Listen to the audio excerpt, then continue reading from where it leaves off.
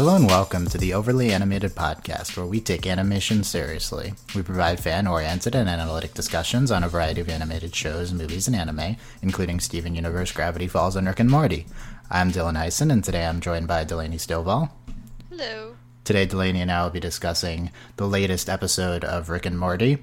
As always, when we're discussing Rick and Morty, these discussions are for mature audiences only, as that is what the show is. So, but the rest of our podcasts are age appropriate to their audience. But this one, mature audiences only. And I preface that before giving the title of the episode, Autoerotic Assimilation.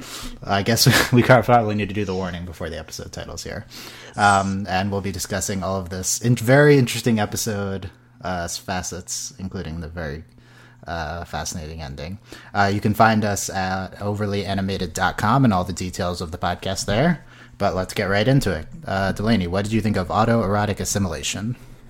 I really enjoyed it. It was, and again, we took typical science fiction and just like story tropes and then just completely like flip them, which it was always fun. And it was done in a very interesting way this episode. And the beginning of this episode is just great anyway. Like where they're all just singing in the spaceship. It's great. It's great. Yeah, it's great. Did you think this was better or worse than the first two this season? Ooh, it's rough. I don't think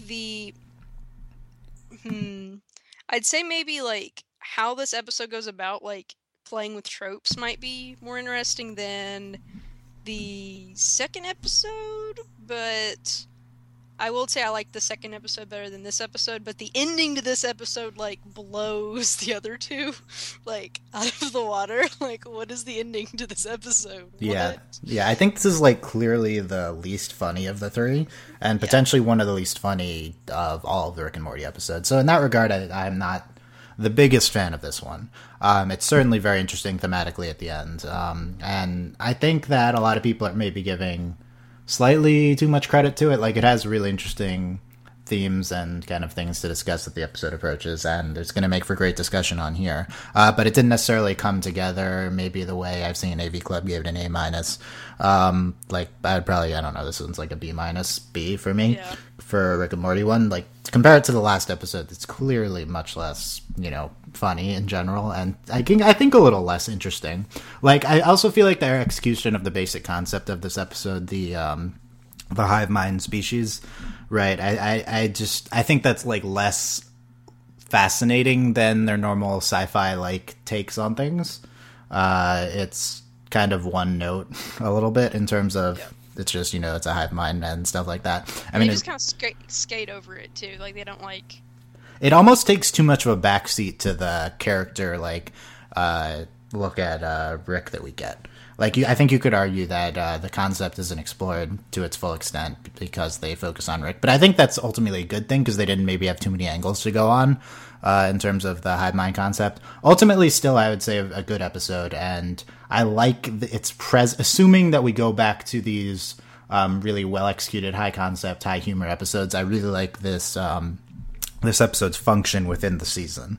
So, like, for now, this is like a B- or something like that, but, like, if the season ultimately picks up and is really excellent, I think this is going to be one of the most important ones, I guess. Yeah. Yeah. So let's go through the episode kind of thing by thing, and we'll get to the great ending at the end, I guess. This episode starts to me like the most Doctor Who that the show has ever been. There's a distress beacon, and then they go to an abandoned ship. Right. To me, this is just totally reminiscent of. There wasn't a distress beacon, I guess, but the Doctor gets those a lot in Girl in the Fireplace, my favorite Doctor Who episode. Yeah, the best episode. I very, very good. Would recommend, and it's. Yeah, it's just totally like the empty ship in the beginning totally reminds me of that. I don't know. Sometimes the show is just so much like a Doctor Who satire. And just maybe even if you want to ignore the satire part, just like a Doctor Who-y type show. And it's never reminded me more of it than the beginning of here. But Rick says that you should always check out distress beacons because 9 out of 10 times it's a ship full of dead aliens and there's a bunch of free shit. And then 1 out of 10 it's a deadly trap. quality line. It's a pretty quality line. Yeah, I like the logic here. Would you take the risk on a bunch of free shit with the ship full of dead aliens 9 out of 10 times? I mean, who wouldn't? It's pretty good odds there. I mean, if Doctor Who has taught me anything, Yeah. the problem with Doctor Who is that the Doctor just shows up when bad things happen. So, maybe not with the Doctor, but any other time, yes. This is like, I think this is a great, like, this is totally what would happen if the Doctor in Doctor Who wasn't so moral, or, you know, moral in his own way. It was just, it's like, yeah, just take the free shit from dead alien ships. That's totally what would happen. Or like, and you watch movies all the time, and like, there's always something terrible has always happened. But like, you know that like I'd say realistically, like this happens. But you know, it's just gonna, if something gets you in space, like there's no hope for you. So like, of course, there's just gonna be stuff floating around all the time. Yeah. But once they're on the ship, they meet Unity. They have the whole thing with that. About he was gonna frame whatever. Yeah, he was gonna do the mark of the whatever, and then it's like police are stereotyping. Yeah, that was good. Yeah, it's good, and they have the whole thing with the two of them are not seem pretty chill with it or something, and it's Unity, and they used to date. So we can talk about the concept of Unity. One great name. Yep, good job, Hive Mind. Yeah, I mean, there's interesting discussions to be had, like gender wise, but like even just like the fundamental concept of this hive mind. Like, first of all, the concept of it existing as one organism in the first place and like interacting in a human consciousness way is interesting. But it also dating Rick. Of course, Rick would date a hive mind, though. Like, of course. I mean, there's a good sections on the AV Club review of this. Who Alistair Wilkins like did the review this week. I think he did Korra and Gravity Falls reviews, at least for part of them, and he's done a good job with those. He talks about how, like, of course, it's a hive mind who has to be, you know, dating Rick, who one person couldn't possibly hold his interest long enough for that, and even a hive mind, like, he gets bored of dating hive mind eventually too. Yes. Yeah. Then they get to the Unity planet. What do you think of this? I don't think we have a name for it, right? Just the planet that Unity has conquered, or whatever. What do you think of this planet? Very bright. Yes. Kind of. They're clearly trying to depict like a utopian kind of theme going on here. It's very I don't know, like, this kind of sounds stupid, but like I have a lot of, like, I'd say experience with like the hive mind concept, playing like Star Wars and like different things I've read and like superhero things, and like this was just very, for me it was very like, oh, this is very typical of like what they're trying to get at, you know, the whole like utopia. And I mean, it's cool, it was cool looking. It's definitely a step away from the planets we visited previously that are usually like dark and like gritty, and because Rick of course goes to the seediest places in the universe. Yeah. And so of course we have this bright, fun. This is like only paralleled by the female-dominated society, like in terms of, you know, have planets having their shit together. Yes. Like exactly. And of course, there's always something like socially interesting going on. I mean, we'll tackle the moral conundrum of this that Summer, you know, gets into. Yeah. It's simultaneously a really weak and strong point for the episode, I think. But I guess before that, we get backstory occasionally. Unity says her passion for unification was ignited after her and Rick broke up, and that her plan is that after she achieves Type 1 status, and she'll be accepted into the Galactic Federation, and then we'll unify the universe one planet at a time. Like, this is just the casual take over the universe. Kill all life in the universe. Like, that was so great. And of course Rick's just like, yeah, whatever, that's boring, let's party. Yeah. He wants hang glider, like Uncle Sam, crotchless, a stadium full of redheads, and what's the other thing? He looks vaguely like his father. Like his father, yeah. pretty great Rick thing. Oh, and then it's really funny because before that he's like, no, not like this. And then he describes it. It's like, wow, Rick. It's like, how long have you had this in your head since you and Uni broke up, Rick? That's incredible. Well, so let's do, I guess, okay, so then Summer starts, you know, objecting to all this. We meet Beta 7, voiced by Patton Oswalt. Oh, by the way, mostly the Unity is voiced by Christina Hendricks, although it's like a lot of people at various points. Yeah. Beta 7 has a beneficial alliance with Unity, and Rick says, I think Beta 7 wants your alliance to be more than beneficial. Pretty good. Practical. Pretty great line, yeah. Or practical. Yeah. Practical, yeah. Little gamer boy. Gamer boy, that's how you describe this. That's what he. That's the what nice. How about the nice guy? I feel like that's the what trope he shows that they're up going as. for. I mean, his name is Beta, so that's beta male. That's what they're going for. Alien gamer boy. Okay, so Rick and Morty. This episode kind of has A, B, and C plots. Rick and Morty in the B plot talking about, Unity is dealing with them at the same time as having sex with Rick all the time. Unity is making a paradise.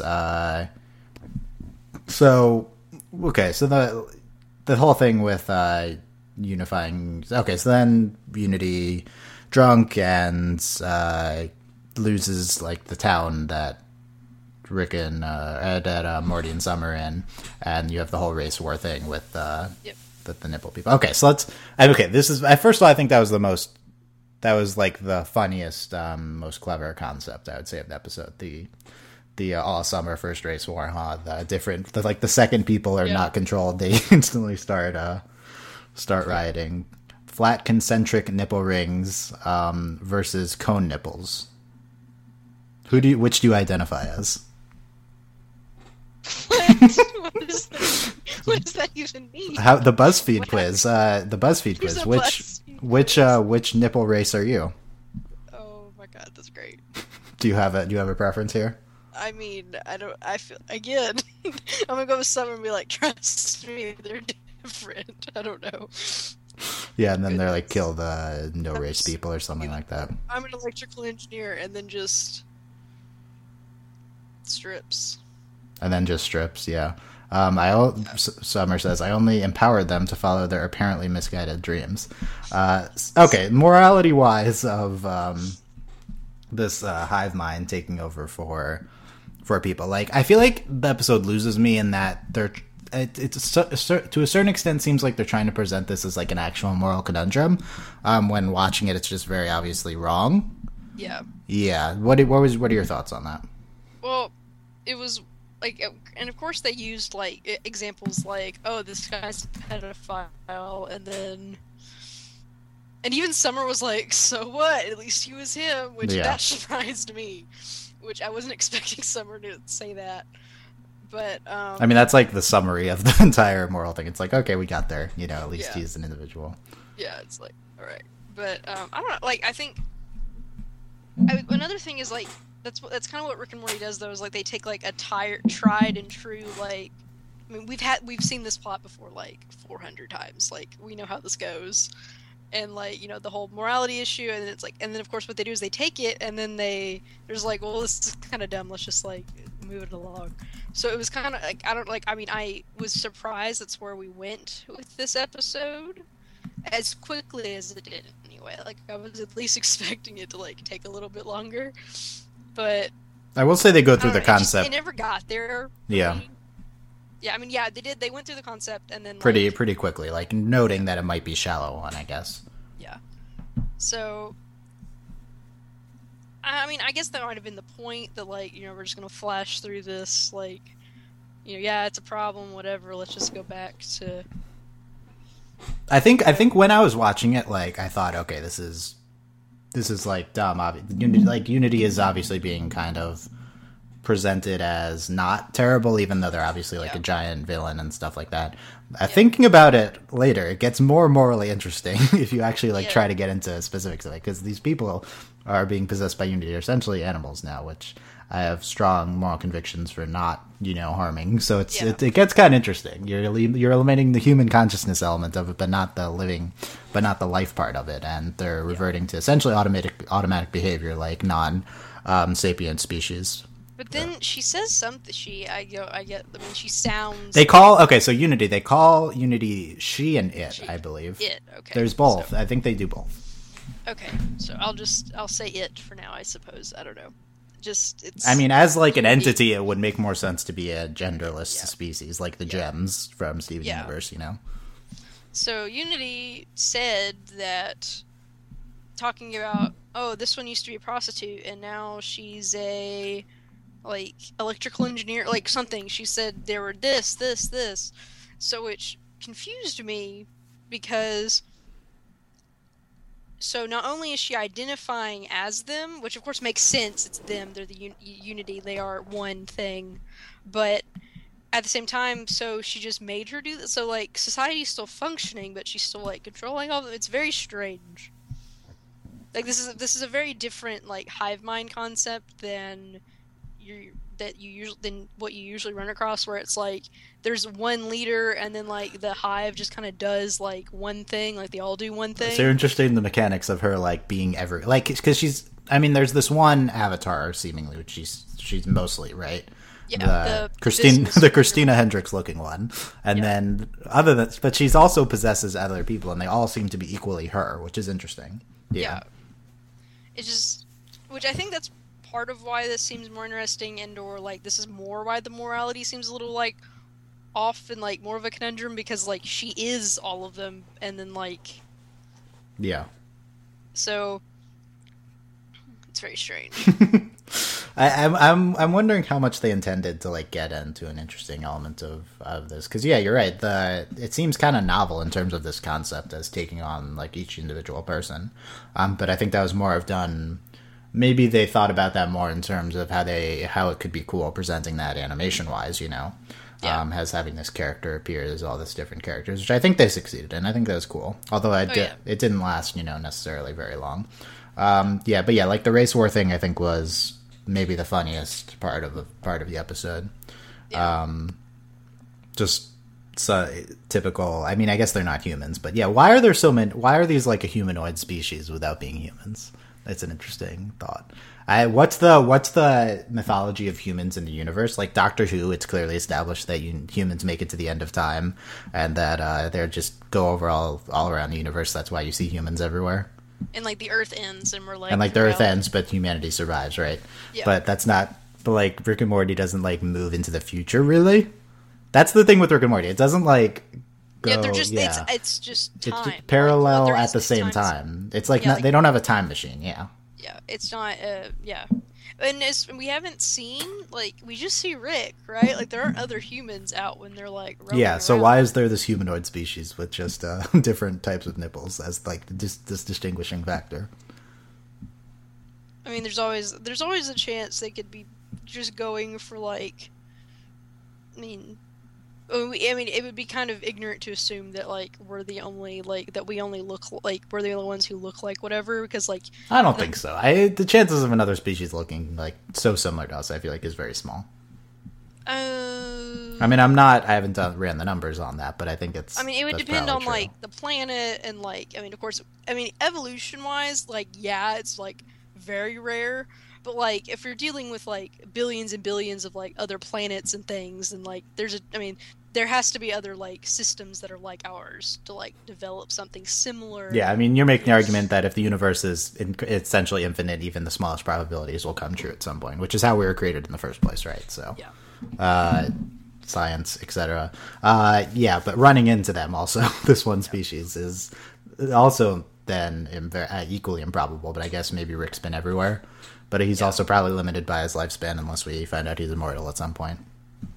I mean, I wouldn't be surprised. I wouldn't be surprised either. But there's, I mean, this episode also, like, it's interesting because through the B plot, not the B plot and the ABC plot, but the B plot in terms of Summer, in terms of the parents, is like, does a lot to humanize Rick as much as Rick's presence in the A plot does, I think. Because we're, reminded that that Beth is his daughter, right? That it's not, that it's kind of, we kind of forget about that sometimes.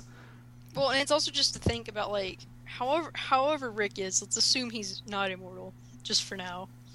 And he's, like, how much he's, like, done in, like, however old he is. Like, what? And, like, all the places it doesn't really make much sense, I think, Granted, space, like, there's this whole thing that, like, space, like, it doesn't make you if younger, time works differently there, Yeah, like, you age differently in space. That could explain it. I wonder if that's what they're going for. I don't know if they necessarily care. That would be a really easy route to go if it ever Yeah, comes I think it would make sense too. And then of course he would just go around and like pop whatever like age pills he wanted or whatever. So like Yeah. if he'd like, yeah, I go and get like this elixir of life stuff. Let's talk about the B plot briefly because we're about to get to the third act of the A plot. What are your thoughts on the B plot? I'm once again not super excited by what the parents are doing. Well, I think this one was like maybe the most well executed because yeah, I mean it's the most meaningful, but like I feel like Jerry Daycare was like much more. Funny, Jerry Daycare you know? was like is the best because it was Jerry Daycare and it was everything I didn't know I wanted with an episode with Jerry. But this one, I don't know, like this one's just, I mean, it's more meaningful, and I don't know, I wasn't as like, come on, let's get back to whatever. Like I did want to see how this ended up, and I wanted to know about the core, whatever the alien's name is. Yeah. So they don't know. They discovered the underground lair. Did we know about this? I don't even remember. I assume so. I don't think. I mean, I would feel like, duh, he has like an underground. Yeah. I'm not shocked. Yeah, that's why there's the $6,000 electric bill. Totally a Jerry thing to not investigate that further. Of course. But, Jerry's like, what is Jerry and his hip hop whatever today? Yeah, that was. He's dumb. It fit with this character, but it was. I don't know. I just continuously like. I was not a fan of that. I don't despise Jerry, but I feel the way I'm supposed to about. Yeah, him. Yeah, I agree. That we very clearly are, feeling as intended about Jerry. So we meet Bim Blam, the core block. The core block, I guess, is what it's. Yeah. They are talking about whether he's, a murderer or Rick's trying to help him, and then he breaks out, gets the translator thing, and it's like both, and he says, the two of you are the fucking worst. And that he gets out to spell it. Yeah, so great. It's pretty good. And that they're like, they despise each other and themselves, right? That's what he says. Yes, and then if this has anything to do with Rick is laughable, and yeah. I'm like, oh. Yeah, burn, Bim Blam, yeah. And then he actually drops the mic, and then he picks it back up because he wants to keep it. So yeah. Good. Then he goes out the garages. Marty and Summer coming back, and is there a slow setting? He says sarcastically about the garage. Yeah, that's pretty good. Best store ever. Just this is sassiest alien. Is great. Yeah, so like this is. I guess this is, I don't know what the B plot's trying to do. Set up development for Beth and the relationship between Beth and Rick, and at the same time Jerry and Beth, and also kind of essentially tied together with what's going on with Rick at the end. And I think it does accomplish all of that. Yes. Well, it's funny, this is, I think, the first time that we've had, like, the A plot directly, like, mention the B plot, because Summer, before they leave, is like, if you don't get out here right now, I'm gonna tell Mom and Dad about... Which I think it's funny that, like, now they're both, like, completely involved in everything Rick does. Yeah, I mean, we had the first episode talk about, like, have them, like, sarcastically reference, whatever Beth and Jerry are up to now. But it's... I'm not, like... I didn't necessarily enjoy watching the B-plot. That's the thing. Like, I mean, they weren't just arguing the entire time. Even, like, I understand that what it was trying to do, and I actually do think it was kind of successful at the end. Like, this episode is ultimately pretty well constructed, but I guess my criticisms are that the episode is not as enjoyable to watch as the really clever and funny ones. So, I mean, my criticisms are kind of amounting to just, be funnier show, which I think is not good, but... Make me laugh. Make me laugh show, but at the same time, like, I feel like this episode also can be more of an enjoyable watch while still, like, being interesting. Because, like, the ending wasn't, like, what I'm talking about, right? Like, at the ending where Rick, tries to kill himself. That's not what I'm talking about. Like, that actually was one of the most enjoyable parts of the episode. Not because I want to see Rick die, because it was so interesting, and the song was incredible. We'll talk about that. But I've now listened to, like, 4 times. Oh, yeah, it's many times. But it's... Okay, let's get there, though. So, I don't know, the Bim Blam thing, yeah, we talked about it. Bim Blam, thumbs up, thumbs down on Bim Blam. Blim Blam himself, like 2 thumbs up. I mean, the plot might not, but he gets. Yeah, but he eats babies, though. Come on. But I mean, no, it's like obviously, I don't know. I don't mean, obviously, I don't condone eating babies. Is that what you're saying? Are you condoning eating babies, Eleni? Oh my god. Anyway, what about space AIDS? What do you think his disease? He's had I have a disease that you might Rick's trying to you might call space AIDS, right? So like so that's then they have like a concept of what AIDS is. Like, what is? yeah. How it is? First of all, how's Bimblem understanding what they're talking about without without having Like, there's no context. he can like understand them but can't produce the language. Interesting. Okay. But then also like he understands Earth idioms like space AIDS. That's not an idiom, but like a context specific thing like that. Interesting. Blim Blam. Clearly, there's more to Blim Blam than just what we know. Clearly, that's I think the takeaway here. Anyway, back to the plot. Summer ultimately becomes convinced that Unity is like a morally good entity, which is very fast. She says, "Unity, you're Unity. I don't know if I said that. Unity's great, and you're a horrible influence on it." She says, "You bring out the worst of each other," and then Rick is upset and appearing on the news.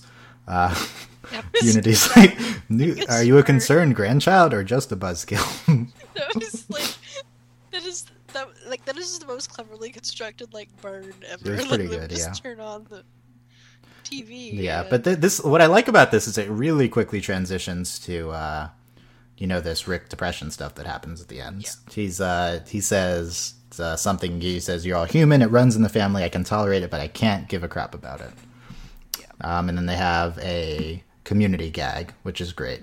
They're talking about the show that Unity makes for Rick, and he says, "You cancel it, you put it back on," and as someone who watches Community, it's both Dan Harmon shows, thumbs up reference, I guess, and then they cut to it at some point, like for like the reveal, even though it's obvious. I guess I was surprised that they blatantly show the characters of Community on the show, although this is the way to do it, have them be part of Unity.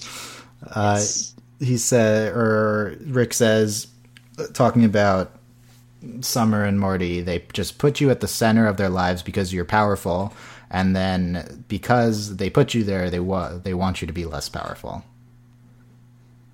He said that it goes through this really fast, and I had to watch a few times to get the quote. I don't know.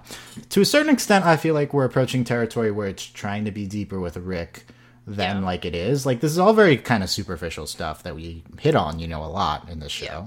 It's not like this is really new information. Well, I mean, it's just kind of like with Morty and, his dead body's buried in the backyard. Like, we get that one, like, clip with it, and then, like, I think they mention it one more. Yeah, they reference it, yeah. Another time, and then we have something like this that, like, might come up again, but, like, probably won't. What do you mean, the whole thing at the end with this? Well, I don't mean with, like, this episode. I mean, like, even if this never comes up again, like, the ending to this episode will still stand as, like, being incredible. But I think we'll have to wait to see if, like, this continues. Like, if this will be... Granted, this is kind of... I mean, he's a drunk, and, like, he does all this stuff, and, like, obviously, like, there are things wrong with Rick, and he... has a lot of deep-seated issues. Yeah, well, let's talk about this. Like, what's at the root of this this reaction by Rick at the end? So, Adelsar Wilkins on Navy Club kind of tries to paint this, tries, I guess, implies that I'm going to disagree with it, but paints this as, like, a reaction to Rick's feelings for Unity, which I think is interesting. I didn't initially see it that way. Like, the way I see it is that Rick is like whatever over Unity, but like this triggers deeper seated things going on with him, and like the meaningless of everything he's doing in his relationships with his family, and like him just putting it all aside and having a good time with Unity for a while, but then having to come back to it. I almost felt like his thing at the end didn't have to deal with Unity at all. What do you think about that? Well, I agree with both. Because I actually didn't see the stinger until I rewatched today. Like, I don't know how I missed it yesterday, but I didn't watch it. You gotta look for the stinger. I don't know what happened, but so, the first time I watched it, I was like, this doesn't have anything to do with Unity like this, because I didn't see the stinger. I was like, and it doesn't have anything really to do with Unity. Like you said, it triggered it, and there's a lot that goes on with Rick, and, like, we've seen hints of this before, that, like, Rick has a lot going on, but at the same time, it's with Unity, I think it might be something he could have, but also he kind of latches on to Unity as a way to, like, this is how he's going to get his feelings out. Like, of course he gets drunk and he goes and, like, pretty much bangs on her door later. Like, of course, that's what Rick does. Like, he chooses to, like, channel it into that instead of, like, actually dealing with whatever it is he needs to deal with. Yeah, I think it's interesting. You're bringing up the stinger being related to, yeah. Because, like, at the end, it seems like he's just, like, you know, trying to get her back and stuff. Like, drunk dialing her. Yes. Drunk going to her door when they were going to a movie with... Why did Morty think that they were going to a movie? Like, why would that possibly be true? Let's go. Yeah. Like, what, did you figure it out when you were in space? No, I mean, they're going to a space movie, but still. Space movie. It's fair. Yeah, we should... Because, I mean, we've established that Morty is not the brightest crayon in the box, even though we love him. Even though we love him. I always saw the stinger as kind of like, both times I watched, separate from... like the ending. It's just like the funny thing that happened at the end. But if you see it as related, like Rick's depressed about Unity and not being with Unity anymore, and Unity kind of like, because I mean, what triggers this is Unity leaving. Where are we in the outline? Notes instead of persons. I think they would be. Which is pretty clever. He like picks up a bunch of notes and stuff. Unity says, when I'm with you, I lose who I am, and I become part of you. You're better at what I do without even trying. Like, Unity essentially agreeing with Summer at the end. Like, Rick's a bad influence on her, so she, you know, leaves. But you can see it as a reaction to Unity leaving him, right? And to me, it's almost like too simple. Like, I want to see this moment as like a culmination of a lot of stuff with Rick's character. I'm trying to word this without sounding uncaring, but, like, for all of that to have been done because she, like, left him is kind of ridiculous because they hadn't seen each other in who knows how long. Yeah, I mean, I feel like that, to a certain extent... That's not even a Rick thing. Like, that wouldn't be a Rick thing to do. Like, this is very much, there has to be more to this.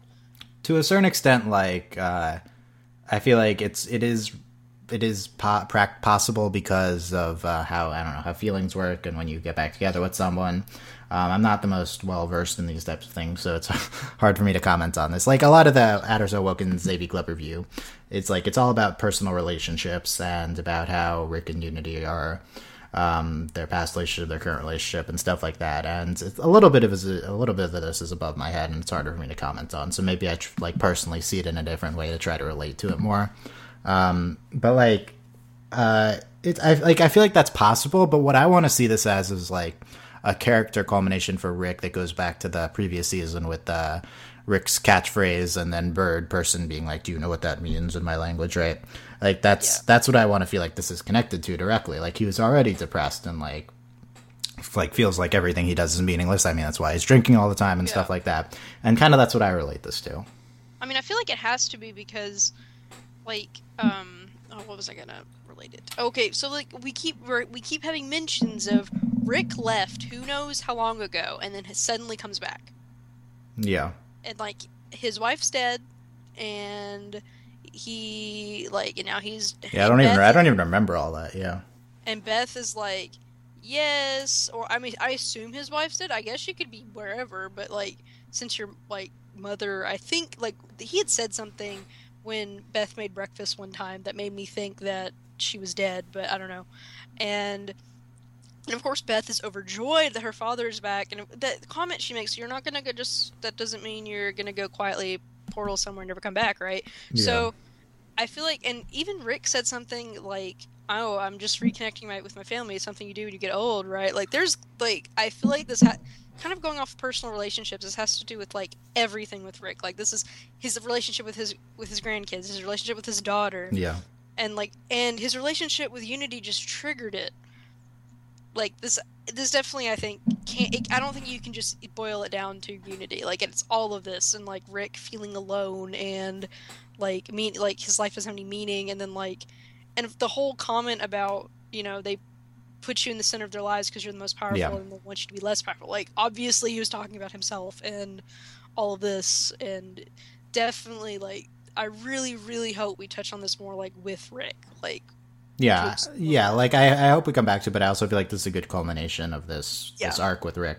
I agree with you, and I feel like thinking about it more, I feel even more strongly that the episode is being specifically painting this as a line in Rick's character arc dating back to last season, the whole put you in your lives thing. And I feel like you have to talk about how, I mean, let's recap, finishing up the recap. Beth confronts Rick. He says, fun, but who needs it? He creates this thing and then kills it. And then he creates this device that does that. Then he does the same thing for him. And he's about to have the laser hit his head, but then he, like, passes out. Yeah.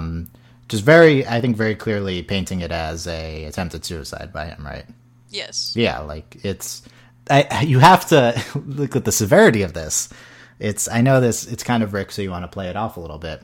But the episode, I think, is very clearly trying to present this as dramatic. I mean, they have this song at the end, by the way, is called Chaos, by Chaos, Do You Feel It?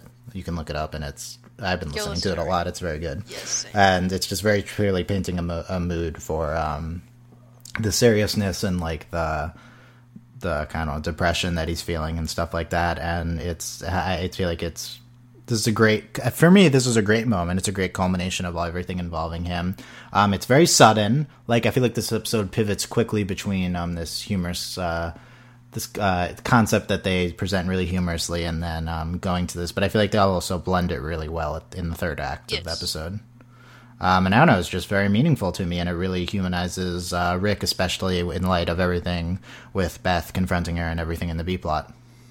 Yes, like, this is, like, Rick seems more like a person in this episode than anything else, and, like, and of course Rick is, like, we talk about, characters and being fleshed out, like, Rick is the most fleshed out character, but this is actually, like, wow, like, there is stuff, like, and it looks like we're actually going to get into it and, like, be hinted at more. I mean, to a certain extent, like, I don't expect it to be presented at the next episode, right? Because, he's not gonna, it's like, he doesn't remember, he's gonna not want to talk about it or stuff like that, which is a realistic reaction to what happens. But it's just, I don't know, I felt it was very meaningful. I feel like it's one of the highlights in terms of moments for the entire series. Maybe the biggest non-humor highlight, and to that extent, I feel like this episode succeeds in that. I think this is definitely a different kind of Rick and Morty episode that we might not necessarily have had in its entirety before. This definitely wasn't. It didn't hit a lot of. I mean, it was funny. Like, there were parts that were funny, and, like, the jokes were on point, like they usually are. But it didn't hit as high as it usually does, and it was very serious. Not necessarily throughout, but, like, I mean, certainly the entire third act. And it'll be interesting to see if we get more episodes of this type. Like, we were comparing this to the first two episodes, and I don't think we can really compare them, at least in terms. I mean, we can if compare whatever we want, but they're very different kinds of episodes. Like, this isn't your typical Rick and Morty episode, I don't think. It's better not to view this as the rest of the Rick and Morty episodes, which is hard to do because that's the rest of them, and you're expecting it watching it. I think, like, this episode plays better on rewatch, maybe. I still think the first two acts are a little tiring. Like, I feel like the third act is incredible, and then the first two acts of the episode, and by act, I mean, the thing before the first commercial is the first act, and then in the middle, etc. And I don't think the first two acts play super well. I like the beginning, I guess. I'm not a big fan of them singing at the beginning. I loved it. You were. I'm not the biggest fan of that. And I feel like ultimately the episode comes together really well, but in the process, it doesn't necessarily get there. I mean, trying to think of a good, core episode to compare it to, because that's always the go-to thing. It's really strong third act, but not so great acts 1 and 2. Maybe something like I don't even remember the name. The episode before the finale in book 3 of Korra, but we don't need to spend all this time talking about Korra. But I don't know. Do you agree with that? Do you think overall, what do you think of the episode, and do you think the first two acts are good enough to promote this to being a great episode? The first two acts aren't enough to promote, but I mean, for me, the third act is enough for me to say this was a great episode, like a memorable episode, and like this. But I mean, the first two acts, not. I mean, I think the concept more than like what happens in the episode. If that makes more sense. Yeah, no, I do like the concept. I mean, it's interesting because they execute it kind of well, but I still think it doesn't get there. Like, maybe that means the concept wasn't strong enough. Or maybe not the concept, but I don't know. We just don't spend a lot of time on the idea of it itself. It's just more of this is just a mechanism for. Well, maybe you think maybe you think they move too fast through it. Like, I actually thought them moving fast through the Unity concept is a good idea because of its shallowness. But yeah, it is possible it would have been stronger if they stayed on it more. Yeah, I said that in the beginning. Like, the concept maybe suffers because they transition to Rick's character. Yeah. Granted, that is the strength of the episode, is Rick in this episode. Yeah, it's like you push something off that could be a strength to have a strength of something else. It's fine. Ultimately, though, I feel like this is the weakest episode of the season. That being said, if your weakest episode of the season features your best character moment of the series, then that means your default episode is very good, which I think is true of this show. Yes. I mean, like, this isn't the strongest start to the first season. Like, I don't think we're quite back at the level at the end of season 1. To a certain extent, it's because I'm getting used to this show. Like, the show is kind of jarring when you first watch it, but in a really good and exciting way. Like, there's not, like, I know this is kind of just Futurama mixed with, like, Archer or Family Guy or whatever. So it's not, it's not that hard to, it's not like this is the most novel show, but I think it ultimately is like a novel viewing experience, at least for me. It's like maybe getting used to it is a little, I mean, it was for me, and I marathoned it, and I was just like, what am I watching? Yeah, it's really great in that way, in the what are you watching type thing. And I don't know, I hope the first 3 episodes I think of this season are a very good start if the season like climaxes like the first one does. Like, this is a stronger start than the first season was, Yes, definitely. So, like, if we ultimately get the strength of the middle and end episodes of the second season like we did the first season, then, we're looking good for one of the best animated comedy seasons of all time, right? This show, I feel like the show really is that strong and is one of the best shows on television. Yeah, and it's just incredible, and we take all these tropes and we mess them around, and it's just so funny, like, consistently. Yeah, and I think this episode was a step back from that consistent humor, but it still was good in other ways. Yeah. Okay. Yeah, and it wasn't like it was like serious the entire time. Like, there were great moments. I mean, you pointed out these great lines, right? Yes. Yeah. All summer, first race war, huh? I feel like that's maybe the best one. I don't know. Yeah, I'd say so. Best gag of the episode. That's not a segment we should have. Okay. Last thoughts on autoerotic assimilation. I don't like the title. It doesn't really have anything to do with it. Oh, the title's great. It has nothing to do with it. It says assimilation in it, but other than that. Good. Okay. I'm a little growing weary of these titles, which have nothing to do with the episodes. I think the titles are great. Just puns with the character names and at least this wasn't Rick or Morty in the title. There you go. Which really, this episode should have had Rick in the title, but whatever. This is the episode that should have had Rick in the title, yeah. Anyway, I feel like, okay, good. Last comments, good? Good. Okay, next. I enjoyed it. And very much looking forward to next week. To my knowledge, it actually hasn't leaked yet, unlike the first 3 episodes, so maybe that would be good. The preview makes me... I haven't seen the preview. Oh, never mind then. Oh no, what's it called? At least we can look up that. Oh, I don't even remember what it's called. I definitely remember the name for this episode, going from the last one, because it's distinctive. Wikipedia to the rescue, and I will say this episode to me looks like a not bad, but like a less entertaining version of Meeseeks, but I could just be wrong. Meeseeks is a high bar to I know. Whatever that word is, too. I'd say that. Obviously, it's not like Meeseeks, but like it's hard for me to explain the. Okay, I don't think you can tell from the preview. We'll see when we get there. This episode, I feel like if we saw the first 2 minutes of this episode, it would not have prepared us for the rest of it at all. So. No. That's another thing. Like, I say that, but I'm like, they're gonna go whatever with this episode. I'm gonna be like, what is this even about? Yeah. So we're total Rick call next week. So we're back to the shitty, Rick and Morty inserted into movie titles. No, this is good. Total Recall. That's great. No. I like that. I'm off it.